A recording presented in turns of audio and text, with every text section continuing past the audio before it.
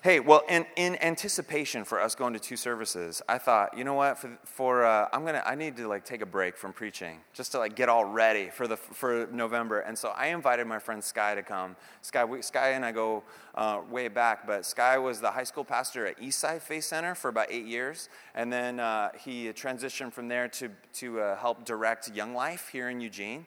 So he's leading a lot of different leaders and getting into a lot of different schools and serving kids. He's passionate about Jesus. He's passionate about young people knowing how awesome and amazing Jesus is. And Sky, it's good to have you as a friend because we hang out every like couple months, and you encourage me every time.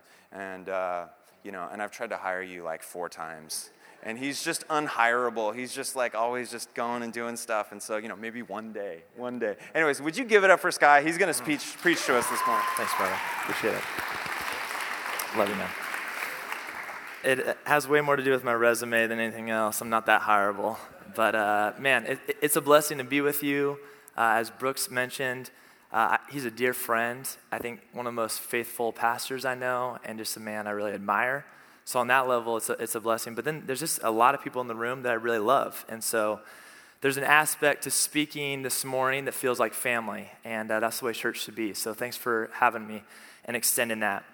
As I kind of was prepping for today and thinking through what would God have in store, I love Jesus. I love the scripture.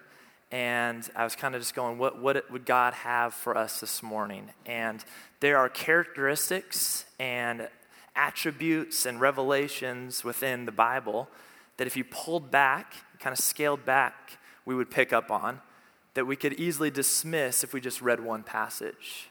There's things that kind of the narrative of the whole scripture encapsulates this idea of who God is. And sometimes when we read just one part of it, we don't really pick up on that. So I kind of have a tall order and big task for us this morning. I'm going to throw out a lot of different scripture, going to bounce around our Bibles quite a bit in the hopes that I can kind of unpack this bigger idea about who God is and that there would be something meaningful in there for us. So if you have a Bible with you, if you turn with me to the Gospel of John, we'll start in chapter 20. And I want to focus today on the idea of water. Talk to you about water. And so we'll begin in John chapter 20. As Brooke mentioned, I was a youth pastor for like 8 years, and then I just transitioned into a new role this last year with Young Life. But built into who I am is this desire that people would know the scripture, engage it in new ways, and that whether it's kids or adults, wherever you're at in your life, if you're brand new to Jesus or if you've been following Jesus for decades, my desire is, what does it mean to know who Jesus is and then to follow in the way of who Jesus is? And so these 3 verses in John chapter 20 kind of set the tone for what we're going to be looking at with water today. So if you have your Bible, follow along. If not, we'll throw it up on the screen. John chapter 20, beginning in verse 21. Jesus said to them again, "Peace be with you. As the Father has sent me, I am sending you." And when Jesus said this, he breathed on them and said, "Receive the Holy Spirit." And then he goes on to say, if you forgive the sins of any, they are forgiven. If you withhold forgiveness, then it is withheld. And so there's this interesting idea that Jesus says from the get-go, kind of our commission as followers of Jesus, of what it looks like to follow Jesus. You believe, you follow, but there's a part in there that's a little bit odd when he breathes and he says, receive the Holy Spirit. You believe, you follow Jesus, but then central to the idea of following Jesus is this truth that you are not alone in how you do that. It's a pretty direct charge for us that we're meant to go out, we're meant to interact, but you're also meant to know you're not alone. You and I are sent by Jesus, but we're also meant to receive something from Jesus. He said, receive the Holy Spirit. So Jesus' whole commission for our lives is not only that we would believe, not only that we would go out, but that we would also be able to receive. With that in mind, I want to talk about water, and I want to pray for us before we do. Holy Spirit, we welcome you into this place, and we know that that's a weird prayer because you're already in this place. But we just would ask that we would be aware of your presence. We understand that there are ambiguous and mysterious ways that the Spirit works, and when the Spirit's at work, powerful things happen. And so, Spirit, be here with us this morning. Reveal yourself in new ways through your words, and may we leave changed and inspired. It's in your name we pray. Amen. All right. So the commission for our lives is that we would believe, that we would follow, and that we wouldn't be alone in our relationship with God. So with that, we now look at the bigger context of Scripture. I'll invite you to turn to Genesis chapter 1, or you can just look on the screen if you don't want to follow along. But Genesis chapter 1, beginning in the beginning, this is how it starts. In the beginning, God created the heavens and the earth. The earth was without form and void, and darkness was all over the face of the deep. And the Spirit of God was hovering over the face of the waters. The Spirit of God hovered on the waters. In the original text, the Spirit of God is the Hebrew word ruach. And ruach, we translate it as Spirit of God, but it also could be the breath of God. It could be the wind of God, the essence of God. So the idea being that God is waiting at the very beginning of creation, over the depths of the sea, kind of almost like a bird hovering over the tops of the waters. And so God is out there waiting. And Jesus, later on, is breathing the same essence of God. There's already this interesting relationship with breath, right? Jesus breathes. The breath of God is at the beginning. And so just beyond breath, there's this interesting dynamic with water that's used. That word ruach is often used in metaphors with water throughout the Scripture. So the next part of Scripture I'll point to is Isaiah 44, the Old Testament. And this is what it says in Isaiah 44. Isaiah 44, verse 1. But now hear, O Jacob, my servant. This is Isaiah writing. Israel, whom I've chosen.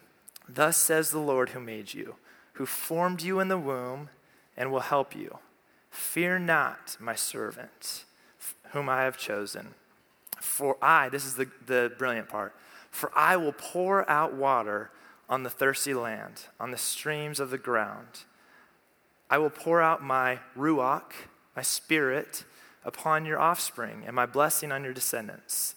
They shall spring up among the grass like willows by flowing streams. And the thing that we're missing a lot of times when we read this, we go, that just sounds like my backyard in Oregon. Like streams, green, but we're talking about ancient Israel desert, right? There's a desire, there's a thirst for what water is. And so Isaiah's writing and saying that there's something that God's going to do. The desire that you have, the missing element of life, God's going to pour out.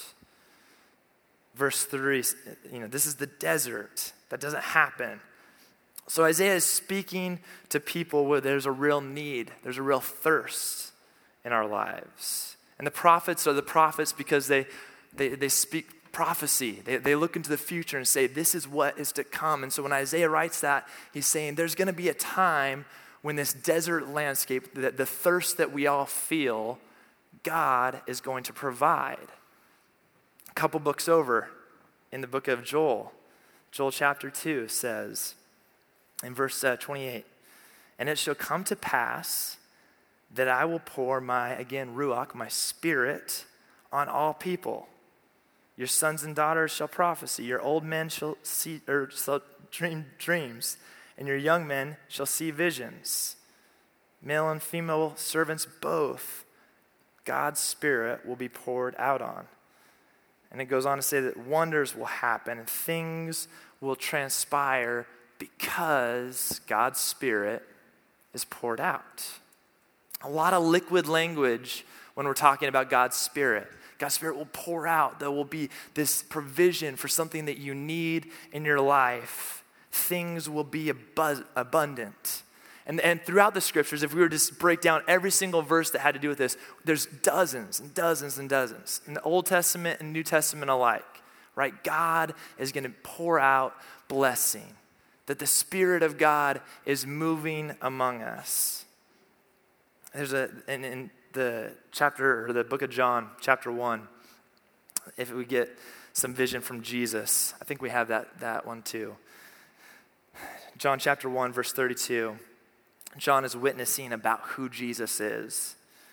And he says, I saw the Spirit descend from heaven like a dove, and it remained on him. I did not know myself who he was, but he sent me to baptize with water and said to me, the one that you see the Spirit descend on and then remain will baptize with the Holy Spirit.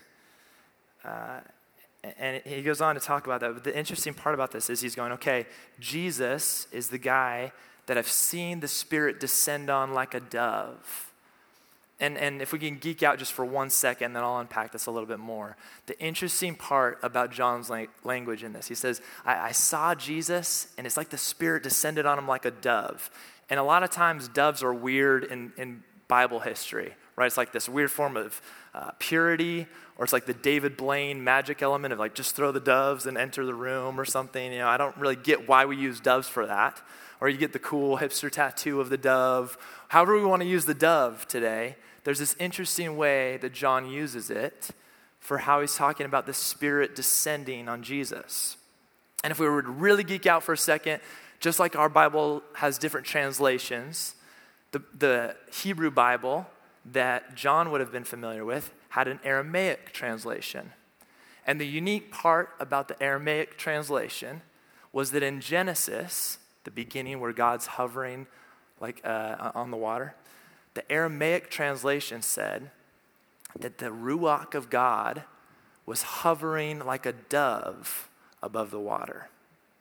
And so when John references this and says, I saw Jesus, and the Spirit descended on him like a dove, there's this interesting connection that keeps happening to ocean and water and the hovering nature of what the Holy Spirit and how that Holy Spirit interacts with you. It's like a dove. It's like the wind. It's like this interacting element waiting for us. And so as we begin to think, okay, if I believe in Jesus, if I want to follow Jesus, but now how do I begin to interact with Jesus? How is Jesus, the Spirit of the Holy Spirit, like a dove interacting with me? If we are meant to be baptized in the Holy Spirit, what exactly does that look like? For a lot of us, there are moments where you might have dipped your foot into the pool, or you kind of go ankle deep, but there's this interesting thing that Jesus is giving us a picture of with how we interact with the Holy Spirit, where he says the same way that people are baptized or just dunked in the water physically, we're meant to be submerged in interacting with the Holy Spirit. It's this interesting thing. There's another amazing account in John chapter 4 where Jesus shows up and he meets this Samaritan woman, somebody that he shouldn't interact with, right? And he meets this woman at the well and he's beginning to talk to her about water. And she's like, yeah, I know about water. And he ultimately is saying, the water that you seek won't quench your thirst, but you actually need the living water. And once you get this living water, you're not going to be thirsty anymore. And the lady kind of responds slowly. She's like, well, where do I get this water, you know? And Jesus is saying, I am that water for you. If you come to believe in me, if you're trying to follow me, then you interact with me, you receive the Spirit, and something phenomenal begins to happen. There's this idea from the beginning that then is fulfilled in Jesus, that the Spirit is meant to be interacted, that the Spirit is meant to be submerged in, that you're not just called to believe, you're not just called to follow, you're called to be interacting and dunked into the living Spirit of God at work in the world. But do you notice that people only get to the spot when they're being authentic, when they're being vulnerable, and when they're being honest about their need? One more passage for us this morning, and then we'll get into some other things. But this is an account of the Feast of the Tabernacles in John chapter 7. And just to give you a little bit of history with this that there's this big party that happens every year, and it's the Feast of the Tabernacles. Tens of thousands of people gather in Israel. They come together in the main city. And one of the key things that would happen is the high priest would come to the middle of the city. He would dip a gold bucket into the well, and he would walk through the center of the city up to the altar that's at the top of the city.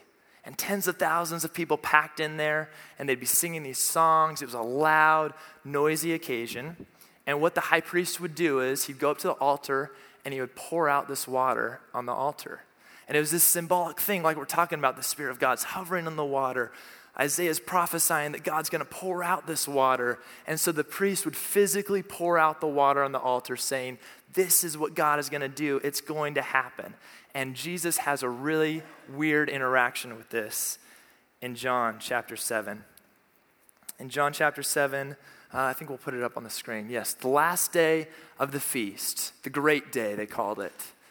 Jesus, in the midst of all this, all the people, the high priest walking, Jesus stands up. He doesn't suggest.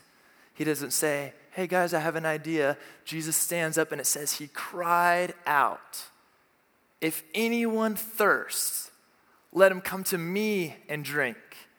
Whoever believes in me, as the scripture has said, out of his heart will flow rivers of living water. This symbolic act that everybody is doing, the ritual that everybody would gather for, Jesus in the midst of it goes, hey everybody, if you really thirst, if you really want that living water, it's right here and available to you. And the amazing part of the story for me is that tens of thousands of people don't go, okay, yeah, I'm in. There isn't this big moment where all of us now just go, yeah, we got what we need. Thanks, Jesus. But even in that moment, people go, I'm okay with the ritual. I want to keep following this thing. Let's sing the songs because that's more fun. It's easier to complain about what we need than to actually respond to the living Jesus right around us. Jesus says, if you're in need, I'm here. Is it ever perplexing to anybody else that when the Bible has these stories, people don't just flood to Jesus? Have you ever had the thought of, man, if I could just experience Jesus, that would change everything? If I could just see somebody be healed or transformed, that would be the thing. If God would just talk to me, if God would just show up in this certain way, then that would change everything for me, and I'd say I'm in. And Jesus is there saying, I'm here. If you're really thirsty, come to me. A couple years ago, I had the opportunity to go to Iceland. And I went to Iceland with a couple friends, and one of our last days there, we were walking around downtown, and we got to a surf shop in Iceland. And something about me, I love surfing. I would love to be identified as a surfer. I love everything about surf culture. And so one of my friends, in seeing the surf shop in Iceland, was like, oh, Sky, there's a surf, you should go surfing. And I was like, yeah, I should go, totally, I should go surfing. Let's go inside. So we go inside. And we're not talking like Southern California, like suntan surfing. We're talking like ice in your beard, people getting in wetsuits, you know. This is not my ideal surfing environment. So I go into the shop and we're talking with this guy about surfing. And I'm very hesitant, right? The waters are murky. The sky is gray. It's cold already. I'm like, I don't really want to go paddle out and try to survive. But I don't want to abandon the identity of being a surfer. So I'm kind of like, oh yeah, like, okay, what would it cost? How would we do it? Like, okay, yeah, maybe, let me, you know. And honestly, if I was to be vulnerable with you, my gut was, oh, let's take a picture here. I'll post it on my Instagram. And people will be like, oh yeah, this guy's a surfer. Like, you know, but I don't actually have to like go out into the water. And my friend's picking up on this and he's going, you know, dude, if you got to go. We're in Iceland once. You're going to hate it if you said you never surfed in Iceland. You just got to go for it. And the surfers just look at me point blank and they're like, if you want to surf, we'll take you out in the water. There's this interesting feeling And later in John, Jesus calls Peter, and he says, Peter, if you really want to follow me, get out in the waves. Come out to me. Not just believing, not just identifying as something. In the insecure, in the uncomfortable, in the, I just like being warm and that's too cold. I'd rather just post about it and have people believe that about me. Jesus says, no. If you actually are thirsty, if you actually want to do this thing, come out to me. Not just toe in, not just ankle deep. Get that ice in your beard. If you really want to surf, get in the water. You see, in Israel and Eugene alike, we live in a world where thirst is everywhere. Jesus says, come to me if you're really thirsty, and I'll be the one to give you life. In fact, it'll spill over out of your life. But are you actually thirsty? Are you willing to admit your need? Are you willing to depend on a risen Jesus? Are you willing to submerge yourself in the life of the Spirit? Would you rather just gather and watch the high priest talk about it? Sing the songs and feel like we're doing the right things, all the while Jesus is there crying out, but if you really thirst for it, I'm right here. Sometimes I'd rather just Instagram it. Let people know that that's a part of who I am. Yeah, I follow Jesus. It's what I do. The wild nature of God, the Ruach, the Spirit of the living God, the mysterious, is available. But our mild lives often turn us away from ever going there. It looks too much. I don't really want to dive in that deep. When the prophets speak, they're speaking to a people that know what thirst is. There's a desire to have water. In the same way, do we have a desire to interact with the Spirit of the living God? Maybe we don't experience God because of our mild need. Maybe we're not honest about where we're coming from. The lie that we don't need to actually experience God. We just believe in God. We're just sent out by God. But I don't actually need to interact with God. In fact, I kind of provide for myself. When I'm thirsty, I go to the faucet and I turn it on and I get water. When I need something, I depend on Sky's ability to get it done, rather than depending on the Spirit to help me in it. If you were to look for a moment at your daily routine, in general, we are very busy people. You have meetings to attend, kids to taxi, expectations to live up to. Your calendars are filled with appointments. Your days and weeks are filled with engagements, and your years are filled with plans and projects. And seldom is there time in your life, in my life, when we don't know what to do. But for me, if I pause and I examine the whole thing, this whole Jesus thing, this whole church side of my life, sometimes my church experience has been, amidst all the things that I have to do, it's nice just to show up, follow the ritual of the week, and not have to submerge myself in anything deeper than that. Hear about the water being poured out someday. Be like, man, all the things in my life are tough because the water hasn't been poured out yet. And yet there's a Jesus that's crying out among us. I don't take time to rest. I just keep doing, keep adding things to my life. And I don't even take time to wonder if the things that I think, the things that I say, or the things that I do are worth thinking, saying, or doing. I just do them. Our time with Jesus can become a scripted appointment, just like everything else. We go along with the many musts and the ought-tos that we have in our lives. And Jesus is crying out, if you're really thirsty, then come to me. There's got to be more. And there's more available to all of us. I read these accounts of signs and wonders in the scripture and healings that happen, and I think, man, I want that in my life. There's got to be more to following Jesus than just these appointments. Billy Graham has an amazing quote that I'd like to share with you this morning, where he kind of addresses this idea, and we'll throw it up on the screen. Billy Graham said, everywhere that I go, I find that God's people lack something. They are hungry for something. Maybe we would say they're thirsty for something. Their Christian experience is not all that they expected, and they often have reoccurring defeat in their lives. Christians today are hungry for spiritual fulfillment. The most desperate need of the nation today is that men and women who profess Jesus be filled with the Holy Spirit. You see, there's something about, Billy the legend Graham, right, who's seen a lot of different experiences, who's embraced a lot of different Christian cultures, says, you know what the real problem is? The Ruach, the Spirit.